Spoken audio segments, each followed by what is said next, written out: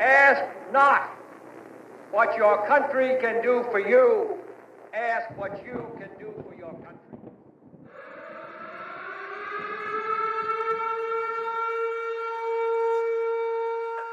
small step for man, one giant leap for mankind.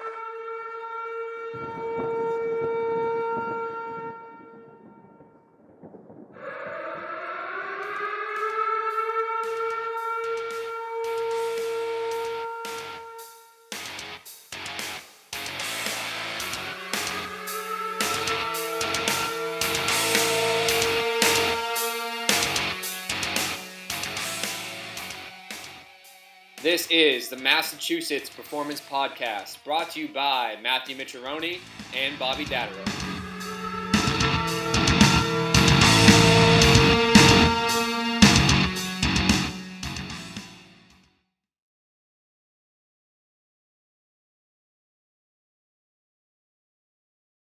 Hey guys, this is Mass Performance Podcast. Today we're going to talk about how do we warm up for specific lifts.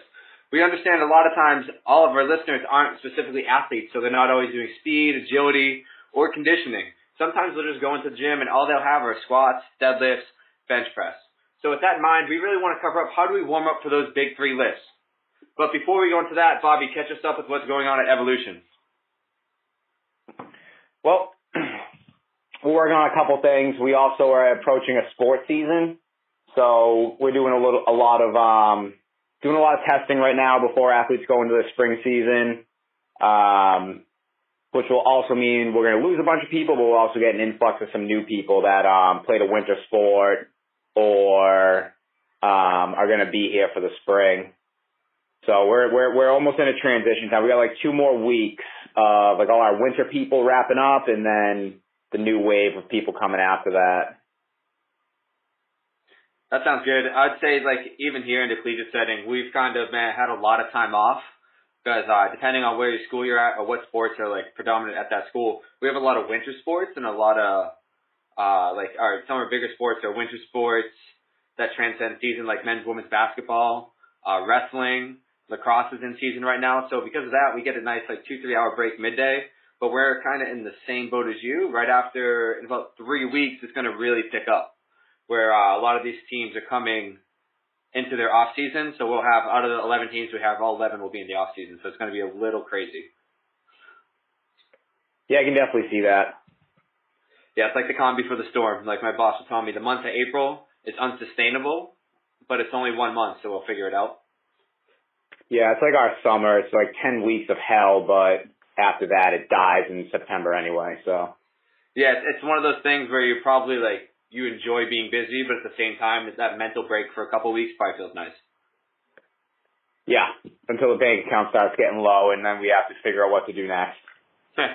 It's an ongoing cycle. All right, so before we get into that warm-up for squats, let's talk about some of the stuff we've seen on the internet, specifically Twitter. It's a great tool to not so much comment for us, because I don't want to get involved, but to see what other people are thinking. So like a big discussion this last week, I think we pointed out, is a lot of strength coaches were arguing about squats. So I want to get your opinion on this. So I didn't really brief Bobby, so this is going to be his raw answer.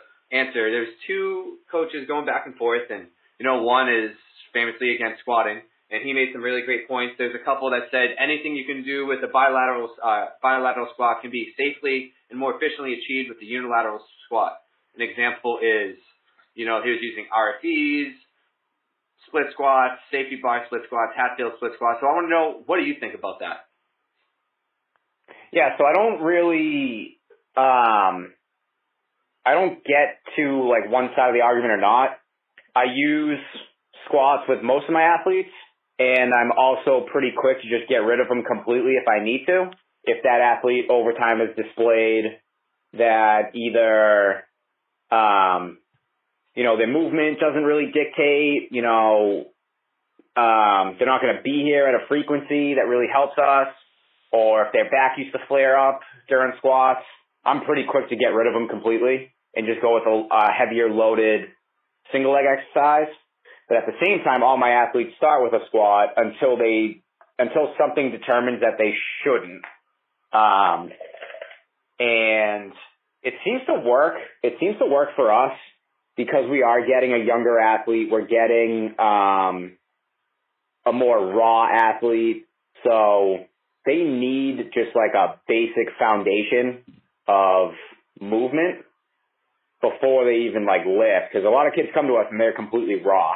And whether or not we're like this, like for them, for those types of people, it's not a debate of like, oh, is the squat the best exercise they should be doing? It's like they haven't even earned the right to have that debate yet. They're too new, too raw, too young.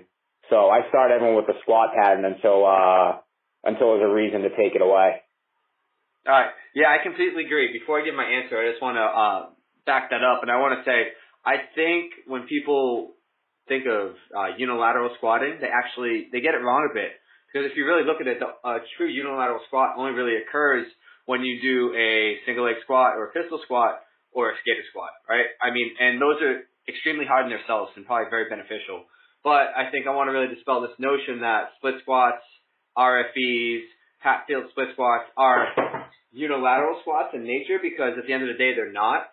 When you really think about it, it's really a bilateral movement with a change in foot position that alters the pressure and alters the pressure and like movement percentage that comes from one leg. All I'm saying is an example is a split squat is still a bilateral squat. You have 2 points of contact, both feet are on the ground. But now you might be applying more pressure with one leg. So instead of that close to 50-50 split you get in that back squat or front squat, you're now maybe getting like a 60-40, 70-30, but that back leg is still assisting, and it allows you to artificially drive up the load due to its stability and assistance, helping out that other leg. And that's what I think people miss a lot on those squats. Like, I think, yes, you can probably, if you have someone with back pain or injury history, you don't need a squat. But do I know if those adaptations that you can garner from the squat, like bone callousing, muscle tissue growth, tendon growth, time under tension, and all these things, that hormonal response that happens with a heavy load on a regular bilateral squat, do I know if it's exactly the same in a true split squat, for example, a true single leg squat, like a single leg squat from box or a skater squat? I don't think so, because I think you have to apply an external stimulus that's great enough for the body to cause it to adapt. But I think you could still at some level get some of those adaptations, whether they're as greater or equal to a regular squat. I don't know. A regular foot parallel squat, I'm not sure. And I feel like that's where I stand. But it's a pet peeve of mine when people always like consume that an RFE is a single leg squat or the Hatfield safety bar split squat isn't. I was like, it's really just a bilateral squat with a staggered stance foot position. How do you feel about that? No, I agree with you. And I remember reading the book, and one of the guys went into detail about that. And I don't want to name names because we're not naming names in this, but he actually made a very, very good point that a true single leg squat is something when you're standing on one leg. If you're not standing on that one leg, it's not truly single leg because it can't be absent of the other leg's influence. Yeah. I've also seen that same coach kind of contradict that statement in social media, so that's why I don't want to name. But I like that premise. I mean, there's definitely a very, very big difference of someone doing a single leg squat to a box and someone doing a split squat with dumbbells. They're very, very different. And I like to, I almost like to consider them their own categories in a way.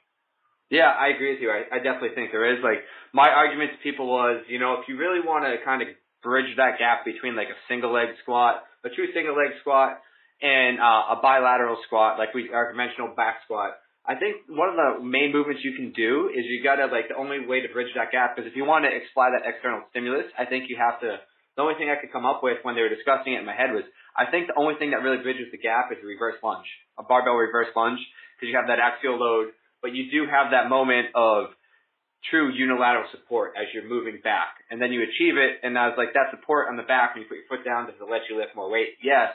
But I was like, I feel like that lunge is the true gap between a true, like, regular squat, like we think of, like, feet hip to shoulder width, toes forward, toes out, and a unilateral squat, the true ones, like single leg squat, two box, from box, or a skater squat.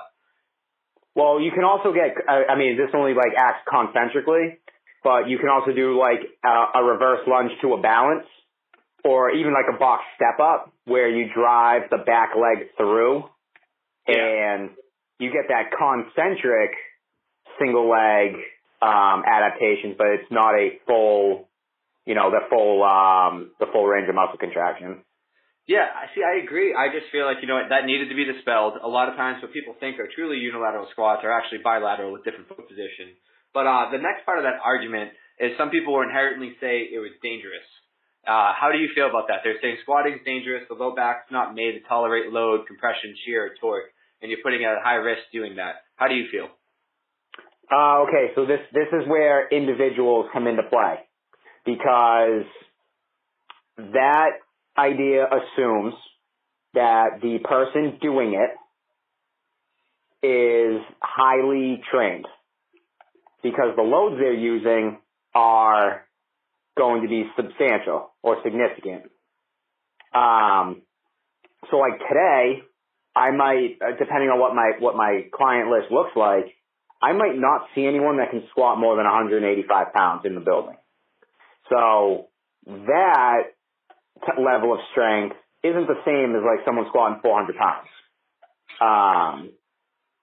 And with that, we then have to, one thing that does kind of bother me is this athlete going to be expected to back squat?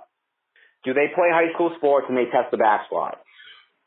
Do they play like at a low level Division III where the strength coach might not be full time, or it might not actually be even a qualified person? And are they going to be tested on a bilateral squat?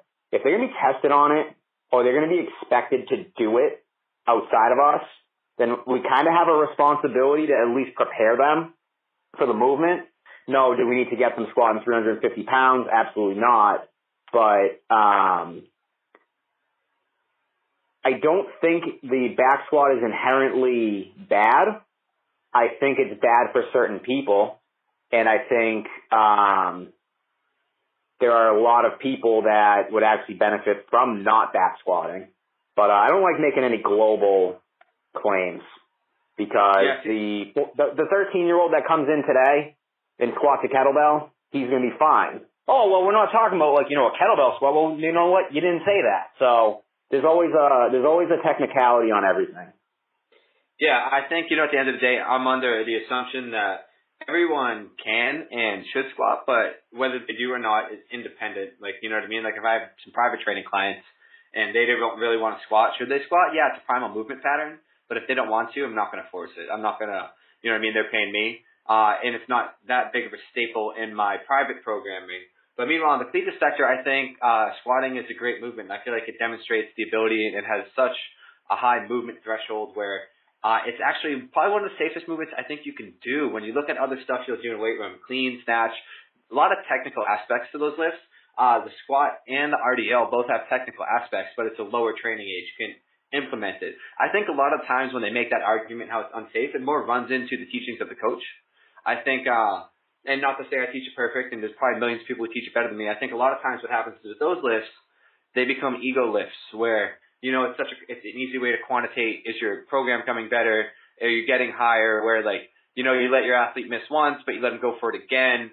They're missing when they're in a fives block or the second week of their card, not when they're doing a heavy set of fives. And it's, they don't fail with grace. Like I always say, if you miss a rep, sometimes it's going to happen. But a lot of times I feel like if you monitor the load, live within your biomechanical means. So whatever your natural depth is, right? If you're a thighs parallel, butt to calf, maybe USAPL powerlifting standard, so hip below knee below knee above hip crease, or whatever it is. You know what I'm talking about, guys. And you tolerate what your body can have with a slow progression that allows for ups and downs, like a little wave loading where, you kind of build up, you get a new estimated area you work at, dump it back down, recover, and going forth. I think that's the easiest way to do it. I think what happens a lot is people get greedy, where, a squat is a high taxing movement too, and you'll see, people see the injury with it, but what happens is, you're oh, we'll do one day high intensity, one day high volume, but it's at the end of the day, you don't calculate for the 1,000 other things they do incorrectly. So, they don't really recover, and then you kind of get that overtraining effect. And I think within the appropriate dose, it's really well. Squatting your athletes once or twice a week, I think it could work, and also doing split squats could work too. But I think a lot of times you just have to be able to adjust and calculate the load and not be married to what's on your sheet, but be married to what the movement speed and frequency your athletes are giving you. So if they're looking slow in that load range, don't be afraid to bump them down. Don't feel like, oh, this is the card they can just grind through today. They're not a weightlifter. They shouldn't really have to grind through it. They should be able to hit it, whether it's hard, but it should always move and look well. And there's no bad reps. I think if you follow the motto on your squats, no bad reps, no misses, unless approved by you, the coach, like you're letting your athlete go for a heavy single, and you're doing it safely where they know they have a high training age, I think it's extremely safe. That was my rant.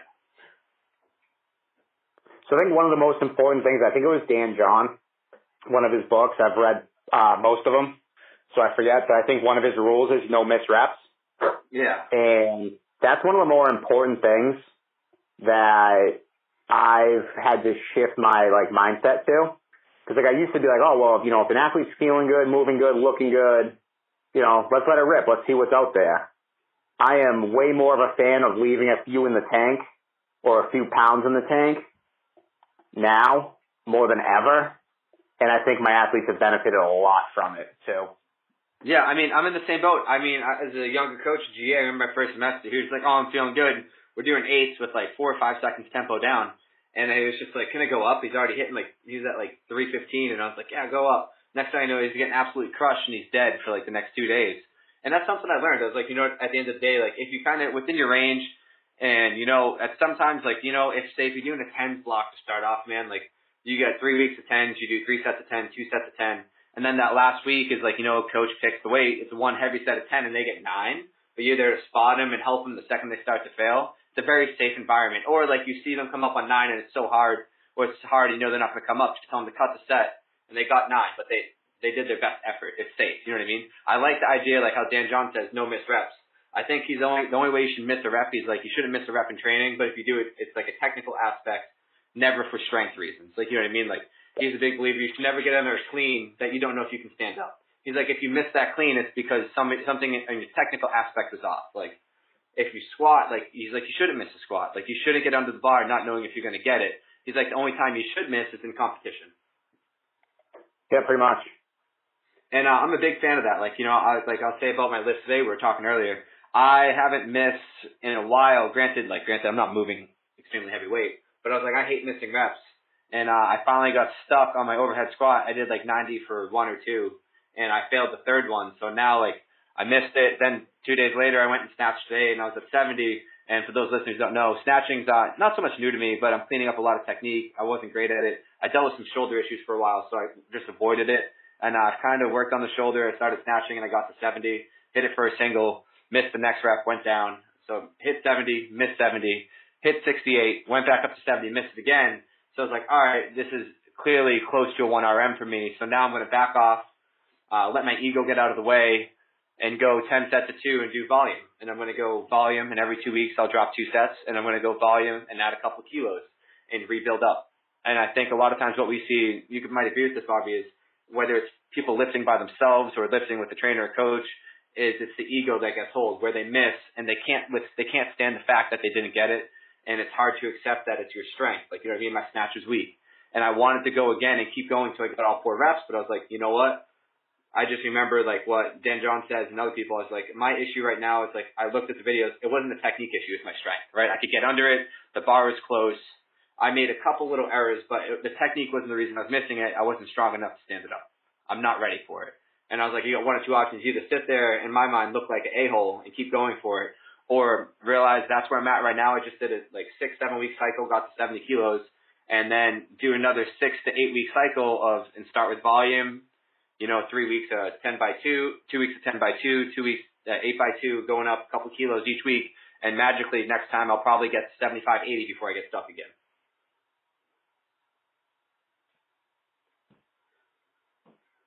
How about you? Yeah. Okay. So I didn't know you wanted my input too. Sorry. Well, the way I look at it too is only every once in a while will I really dial something up. But even now, I just look at it dude, I'm not super duper strong. I'm out here lifting so I can hit the golf ball. I moved into some complex stuff this week. All I need is continuous improvement. I don't need to get an absolute number, because it's never going to be awesome. I mean, dude, I weigh 160 pounds. Like, I'm more mobile than I am strong. Like, it's just not, it's not going to be anything that anyone's going to ever care about. So what does the actual number mean outside of, you know, here's your benchmark, just, you know, work on getting better? And missing reps is not the way to get better. No, I was pretty mad at myself today for missing those reps. I was just like, that sucks, because I missed Monday, and I was like, oh, technical error, brush it off. And then I missed today, and I was like, yeah, I'm getting to the point probably where, like, because I'm doing linear ascending sets, it's like I'll probably within, like, the next, like, 10 to 20 kilos get stuck on squat for threes. I was like, trying the next 10 to 10 kilos, I'll get stuck on my deadlift, and it's just a great time where you'd be surprised where your body, like, heavy, like, I think Stuart McGill is like, you know, the heavy weight has greater tendon and bone adaptation, but he's like, when people follow it so they can't do it anymore, then back off and go back to more of like a little volume approach where it's more muscle adaptation. They realize it's like they can almost, you can lift forever if you're smart. You know what I mean? There's so many factors, but I was just like, I really like that idea. And that's what, I know we went off topic, so let's kind of get into our topic now. When warming up for your squat, what are your go-to movements? So, I always do my core work first. You know what? I'm going out of order. So my first move is always I hit the roller. Sometimes I jump in the Normatex depending on how my legs feel. So in terms, like I always hop on the roller. I do say no more than 5 rolls, and then I get into my core work because I want my stability to kind of be on point before I get into like my actual lifting. So I will do my core stuff, and then I warm up for whatever lift I'm doing with the lift that I'm doing. So if I'm deadlifting that day, I start with lighter deadlifts and I build my way up. If I'm squatting, I work with light squats. I don't, and this also, it also could be because I am a mobile person. I don't do a ton of mobility stuff. You know, I don't spend 10 minutes trying to like, you know, mobilize and get ready. Like I do my core work. I try to develop some stability, and then I just start getting into whatever lift I'm doing that day. And, I always build up from there. And that goes for my squat, my deadlift, and my bench press.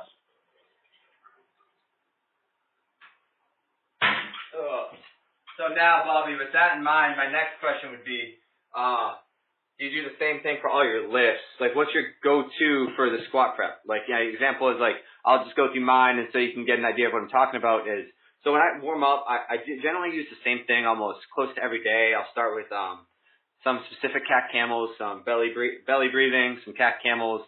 I'll do hip cars. I'm big into the FRC, so I'll do some controlled articular rotations with an all-4 position with the hip, really kind of just maintain the mobility I have. I'll do some hip rocks. Following that, I'll do an active hamstring stretch, like a straight leg raise with a lower, just to kind of get. If you guys who don't know me, Bobby can vouch. I'm very inflexible, and I don't have much mobility. I actually have good mobility, but I have lack of flexibility, so I'll kind of work on both at the same time. So I'll go through that. Then from there, I definitely every day I do the big 3. I have a modified version of it. I'll do the curl up because I'm already on the ground. I'll do 2 sets of 5 seconds ISO bird dogs as hard as I can. This is for squat and dead too. After that, I'll go in and I'll do I do a front plank hold with shoulder taps to kind of work on that frontal plane stiffness. And now it's just such muscle memory to me where it kind of I could be tired, but I've done it so much before I lift where it kind of ramps up my CNS because it knows what's coming. I'll go through that. Then after there, we'll go and do the last one is a rolling plank. If you follow golfers that lift, he has some videos of some rolling planks. Rolling planks really just get my whole trunk fired up. And Stuart McGill has some good research on how it's great to do before you lift. After that, we'll do some hip airplanes just to feel my glutes going. Although, like, I don't believe that your glutes can go to sleep or any of that stuff. But now I did it for rehab after I hit my back a while ago. So now it's just it's more of a habit than an absolute need. But it makes me feel good. It gets my heart rate going, starts to elevate my CNS, gets me excited. So we'll go through there. Then I'll go through a barbell warm up. Maybe 10 to 20 reps of just barbell RDL if I'm deadlifting paired with barbell squat, right? Just kind of grease the groove like Dan John speaks about. I think that's something a lot of people miss. the strongest people in the world, and like I've noticed, is whether it's the strongest Olympic lifters, or the strongest power lifters, take the bar for a ride. You know what I mean?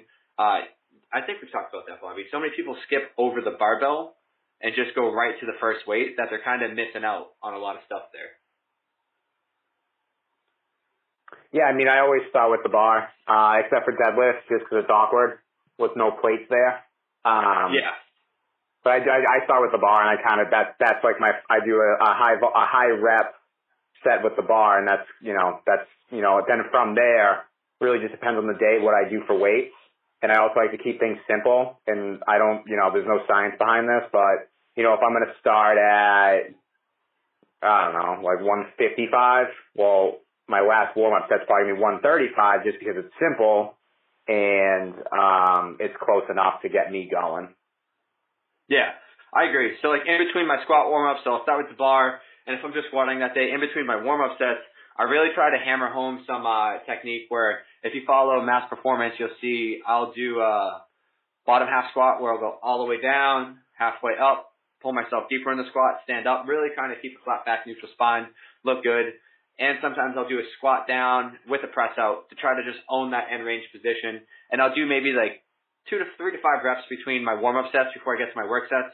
Once I get to my work sets, I don't like to do any more warming up or mobility planning. I just like to focus on what's at hand. Same with the deadlift. So a lot of times with that deadlift, I'll come in and I'll start that deadlift and I'll do the barbell warm-up and I'll do kind of like the plate thing like Bobby said. I'll go maybe the bar, 60 kilos, 80 kilos, 100 kilos, 120, and then after 120, and then after like 120, we'll go into the work. But with that in mind, I don't bench, so I'm going to skip over that one. But like in between my deadlift sets, I'll do what I think I need. Sometimes I'll go and do all 4 hip rocks. If I feel like my ankle is my limiting factor with what's getting me to full depth, I'll do some ankle mobility, some easy like just ankle rocks with like put some weight on my knee, drive it forward. If I feel like my hips are tight, I'll sit in a deep squat with a plate in my hand to stay vertical and drive my elbows into my knees, push against it, and really rock back and forth and open up those hips. I think it's actually a really simple thing to do. And people skip it, and I used to be the same way, but now I'm old, so I have to. Yeah, I mean, I'm a little different with how I get ready and how I get going. I will actually do probably a little bit less. Again, it could just be because of the fact that I am a little bit more on the mobile side. But if I'm deadlifting, I do my core stuff, and then I get into squatting and deadlift is more or less the same. I do a little bit of ankles, I do regular rock backs, groin rock backs, and I like the hip airplanes too. I think they fit well before one of those days. At least gets you to feel your glutes, which is, kind of the same thing that you said. And then after that, I'm on the bar. I don't do a ton. I try to keep it to like just a handful of movements. And that's sort of where I go with it. Yeah, I mean, it's really simple, guys. Like warming up, get your heart rate elevated. If you're doing something before it, you can always pair it. Like it's just really simple. You'd be surprised how it's that big argument, the difference between mobility and flexibility. I think a lot of times the issues people make is they work on flexibility. When you're lifting and you need to achieve certain positions and postures, you need mobility, right? That's just, to me, mobility is the ability to get in that position whenever you want, under load or not under load, with control. Meanwhile, flexibility is the example here's my 2 examples of that, is if, me and you are standing next together and I can go into a deep squat with a nice, beautiful vertical spine, knees and toes in line in position, I don't look like a rounded snail. Meanwhile, say you or Bobby goes down and he can get to the same end point, but his back's rounded out or his heels are popping off the ground. And so he has the flexibility to mimic a deep squat, but he doesn't have the mobility. And when it comes to lifting and athletics, it's that mobility you want. And it's hard to fight because we live in a sitting down world. So everything we do, it's going to tighten our hip flexors. Our low back's going to naturally be tighter because we're always either an extension or a flexion. So then if we're in flexion base, we go under load. We extend just to get a little more stability. Our hamstrings are tight because we sit. We don't bend over correctly. And all these other factors. So it's going to lead to just more people being flexible and not mobile. And if you can fix that, a great time to fix that is when you're actually lifting. So like if you work on your mobility before, right, during your lift, and you increase that range of motion and squat to it, now that you're providing the central nervous system the ability to handle load through a new range of motion, you can get greater access to it. Because remember, if your body's not letting you get to a certain area of, say, an example is like you want to squat butt to calf, and you have the mobility, you have the natural God-given talent to be there, but now you can't, a lot of times your body's going to limit that range of motion to what it perceives as safe because it feels a lack of control or lack of mobility in that area. So that's just something to keep in mind. I know Bobby will agree with that most likely. Yeah. And the other big thing I see is people waste their time. You know, I see people, they're on the roller for 15 minutes. They're getting a band to do who the hell knows what kind of mobility stuff for another 15 minutes. And then they go into their whole dynamic warm-up, which, you know, some people will do for like 20 minutes. So hold on. So I think I'm close to an hour before anyone's even touched a weight.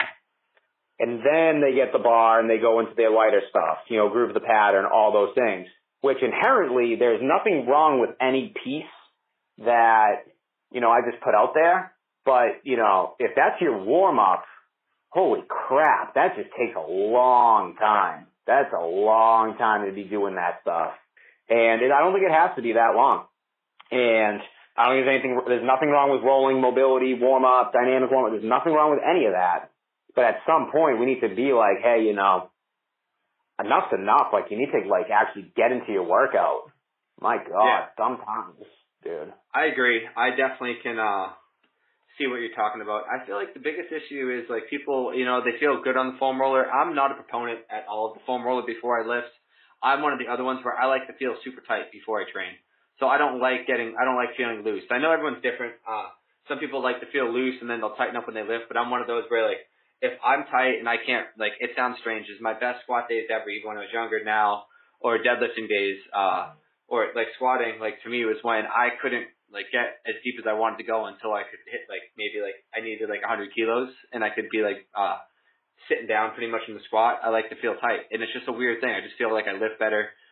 If you ever watch me lift, not that I'm super explosive, but it's like that's why I do my warm up the way I do. I'm more a little springy, where like you can tell I rely I think on tendons a little more. Like if you watch the clean, when I pop up, I'll bounce and I'll ride the bounce up, or when I squat, I'll come out of the hole really fast and then get stuck halfway up.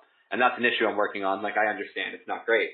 But I think, and it's also going to be based on how you squat. Like, if you watch Bobby squat, he's a little more controlled. Like, he doesn't really rely on any stretch reflex to get out of the hole. It's all slow controlled down, slow controlled up. He doesn't bounce.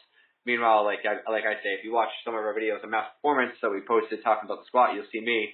I'll go all the way down, and then I get halfway up, and you'll see almost every rep, no matter what, I get stuck because I just kind of bounce.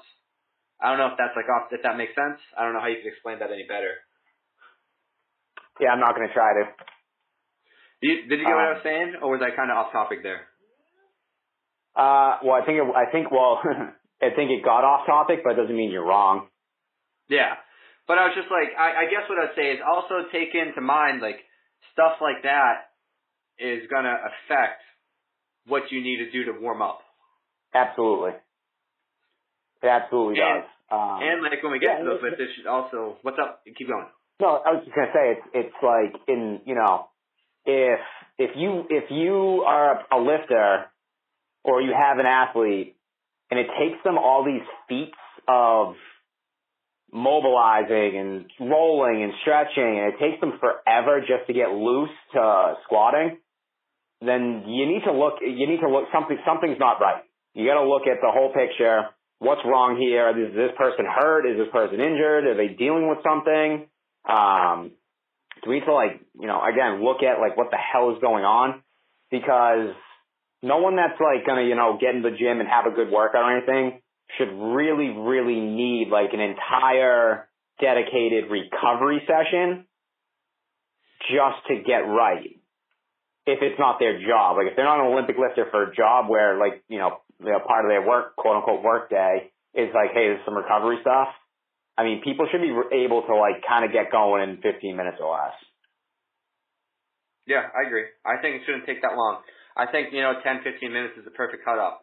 Other things you can do for your warm up now that we're rolling on topic is, You can do the deep squat. You can also do earlier in the day, like, stretching isn't necessarily bad, but I'd recommend doing it earlier. Other things you can do if you really struggle with your warm-up is in between, kind of get in those squats, those positions you want, make sure you're anatomically perfect, and do some iso holds. So, like, that's what FRC is built off.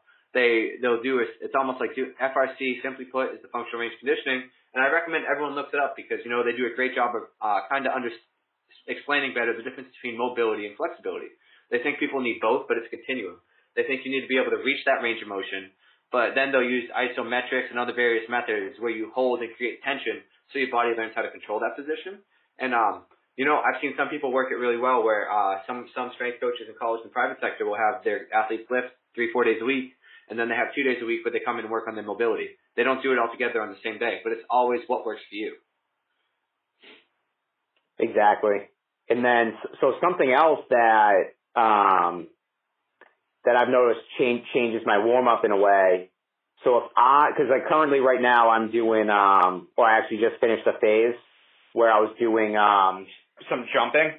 So I had, one day I was doing loaded jumps, another day I was doing depth to a box, and then a third day I was actually doing a squat jump complex, loaded, unloaded. And I found on the days that I was doing those things, because they're short range of motion activities, I didn't feel like I needed to really loosen up all that hard for them, but they also kind of helped me get warmed up so that the exercise that followed, I didn't feel so lost when I stepped into that first one. So if you're doing stuff like that, if you're doing kettlebell swings or you're jumping, even some low level cleans, and you're starting with that stuff and using it for speed and power development and not, grinding away on percentage work and stuff, you have to remember that stuff too, because that's going to change, the rest of your warm up, because you can't do a ton of mobilizing and all this recovery stuff to then try to produce high force. You have to do your high force stuff, but then by the time you finish that, you should feel pretty good, pretty loose, things should be firing. And then maybe you don't need such a long warm up when it comes time to get into your heavy lift of the day. No, I agree 100%. I wish I could add more to that. Let's just sum up with what's going on with your training, Bobby. Now that we've talked about squats, let's just see what have you been up to. I'm in a complex phase for the first time in I literally don't even know how long. And frankly, it's kicking the crap out of me right now. It's like cardio. Nah, not even. It's just I did broad jumps on Monday and that's the first time I did them. And again, I don't even know how long outside of, demos. And my anterior core is so sore. It is unbelievable. It actually surprised me how friggin' sore I am just from doing that. I went to demo a body saw yesterday and almost started crying right in front of one of the kids. My lord. Much for you to cry. I'm not a crier. You're a crier. But no, so I'm doing some complex stuff. We're going to see how it goes. This is phase 6 of my actual programmed off season. Hopefully by the end of this phase, I'll be playing some golf and we'll see. Yeah. I've been up in the simulator trying to learn how to swing a little bit harder, and I can produce it, but now it's a mental thing of if I can actually swing harder. So I think this is the first off season where I've actually dedicated myself to actually improving my power output. Yeah. So it's gonna be there. Now I just need to reinforce it somehow, some way. Yeah, that makes sense. You got golf season coming up, so you know what I'm saying? Yep. Also, I moved back to the straight bar from the hex bar on Monday. After I made fun of you for a while? Yes, continue. Well, I told you. I had 5 phases, and I'd probably get back to it. Look at that. I'm back to it. So from probably the TL junction and up through my traps, rhomboids, all that, they are unbelievably sore. Oh my God. That's oh yeah, I forgot this is what happens when you, change your pattern. No, just those little friendly reminders. Yeah, I understand completely. So what I was going to say, for me, my program has been pretty consistent. I was just doing the linear progression ascending sets. My goal was I'm going to run that, like I was talking about earlier, snatch. The biggest ones I'm worried about are snatch, clean, snatch, clean, squat, deadlift, and overhead squat were my kind of 5 KPIs, those key performance ones I was wondering. And the goal is I'm going to go until I can't do it, right, until I miss. And once I miss, I'm going to take an example is, say today's snatch I hit 70 for a single, missed, went down, made it, went up, missed, so on and so forth. So 70 is that. I'm going to take 70% of whatever weight I finally missed or I can't hit 3 reps at. And obviously I'll figure out what the 1RM is, so whatever the estimated 1RM off that is, take that, find 70% of that number, and I'm going to start with volume. And so like for my snatch and overhead squat, my snatch, I got 2 weeks of 10x2 coming up. After that, I got 2 weeks of 8x2, 2 weeks of 6x2, 2 weeks of 4x2, 2 weeks of 2x2. So you can see I'm just going to progress again with some volume, add a couple kilos each week. Then the overhead squats was going to kill me because it's 10 sets of 3 for 2 weeks, 8 sets of 3, 6 sets of 3. Just some true volume work and now a true linear progression based off a true 1RM. So I expect at the end probably to add at least like 10 to 15 more kilos on some of those strength movements after that whole volume linear progression. And on the snatch, I expect to add at least like 10. And hopefully it works out. I hope it works out too, because that's going to be a real pain in the ass for you if it doesn't. I think starting at 70%, an example on the snatch, so my snatch estimated 1RM is about 70, right? So 70% is about 53 kilos. So week one is... It's going to feel so easy. Yeah, 50, but the volume is what's going to get me the next day. So it's 2 weeks. First week is 53, flat loaded. Next week I'm going to go up 3 kilos to 56 for 10 again. Then I'll do 8x2 at 60. Then I'll do 8x2 again at maybe, if it continues perfectly, 62 to 63. Then I'll go 6x2 at 65 to 66. 6x2 again from like 65 to 66 to like 67, 68. In theory, never know. I think it will work because as my technique improves, it'll be easier. And then I'll be 4x2. Hopefully, my goal is around 70, right? So I'll be doing 4 sets of 2 at 70, then 72, then 75, and so on and so forth. I think it should make sense, but I could adjust based off what it is. But at the end of the day, as a beginning, like Olympic lifter, with those movements, volume has some really great effects you would find out if you're close to that max. Yes, and I also really like that you're going to go like 8 sets of 3 to get your volume and not doing something stupid like, 5 sets of 6 or something like that. Yeah, with the Olympic lifts, I'll generally keep it to 2, and if I do 3, it's always a cluster where I'll do 1 rep, put it down, step back, take like 5-6 seconds, go back up. Especially with just the injury history I have so much. Like I do the same with my squats. So when I do my back squat true linear progression runs out, I'm gonna go volume exact same as the overhead squats. I'll go 10x3. I used to do 3x10, but just with the injury history, I noticed if I just cut the rest short on my sets and just do 3 reps at a time, I get a better movement quality and I feel better. And I kind of get similar effects. Granted, it's not the same time under tension right away, but I have the same total load of 30 reps. So I'll do 2 weeks of 30 reps. And after that, 2 weeks of 24 reps. And I'll just do the same thing, just add in 3 to 5 kilos and last 3 to 5 kilos each week on a straight linear progression. And in theory, when I get back down to 2x3, I should be above or equal to whatever I was. That's good. No, I like it. I definitely like it. It's not something I played around with a lot. But when I do end this phase, I'm probably when I do go back to a volume type thing, I'm probably not gonna move to a sets of 8s, sets of 6s, things like that, because frankly I just don't try hard enough to actually do them. Yeah. So well, I just figured I know maybe it doesn't make it a good thing, but at least that way I can get the volume in, I can keep the load appropriate. And I'll probably actually do it.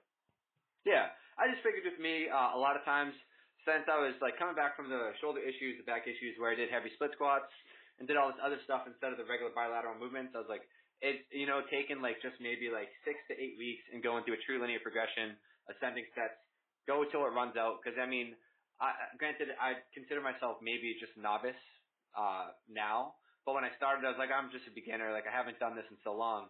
So I figured I'd just restart it. And after I restart it, run it, get a kind of estimated 1RM, and then just do that road range. You know what I mean? Go to 70% or 70%, start there, and now it's a true linear progression, flat loaded linear progression, where I'm going to just get some volume in and I'm going up a couple kilos each week, start at 70, whatever, and I feel like it'll do its wonders. And then after that, then I might have to go into just some true Olympic style programming, more Olympic lifting based to kind of get the needs I want. But I was like, I'm so young and so novice, and I need volume and I need some intensity, but I also need a lot of reps. Yep. Nope. Good way. Good. I like where you're going with that. Good way to go about it. And the thought of doing deadlifts for 10 just kills me. No, I would never do such a thing. Well, to be truthful, right now, dude, 3 by 10, 10 by 3 is probably gonna kill me. Yeah, it's gonna be pretty shitty, I will say. Yeah, I think I get 60 to 90 seconds rest between sets. Or, I mean, whatever, it's natural, because, I mean, I don't like to per se, like, I lift like you, I do like 4 things a day, so it's not gonna be too bad. Like, you know what I mean? We talk about this, but day 1, I do, clean, overhead squat, snatch grip, push press, and pull up. It's very taxing, might add. Well, yeah, if you put enough effort into it. Yeah, then I think I come in Tuesday, I get like technique snatches. Like, you know what I mean? I do like some position 1 technique snatch, a single leg exercise, push-ups, and that's it. You know, it's nothing crazy to carry. I like it. All right, yeah, man. Do you have anything you want to add before we kind of wrap up this episode?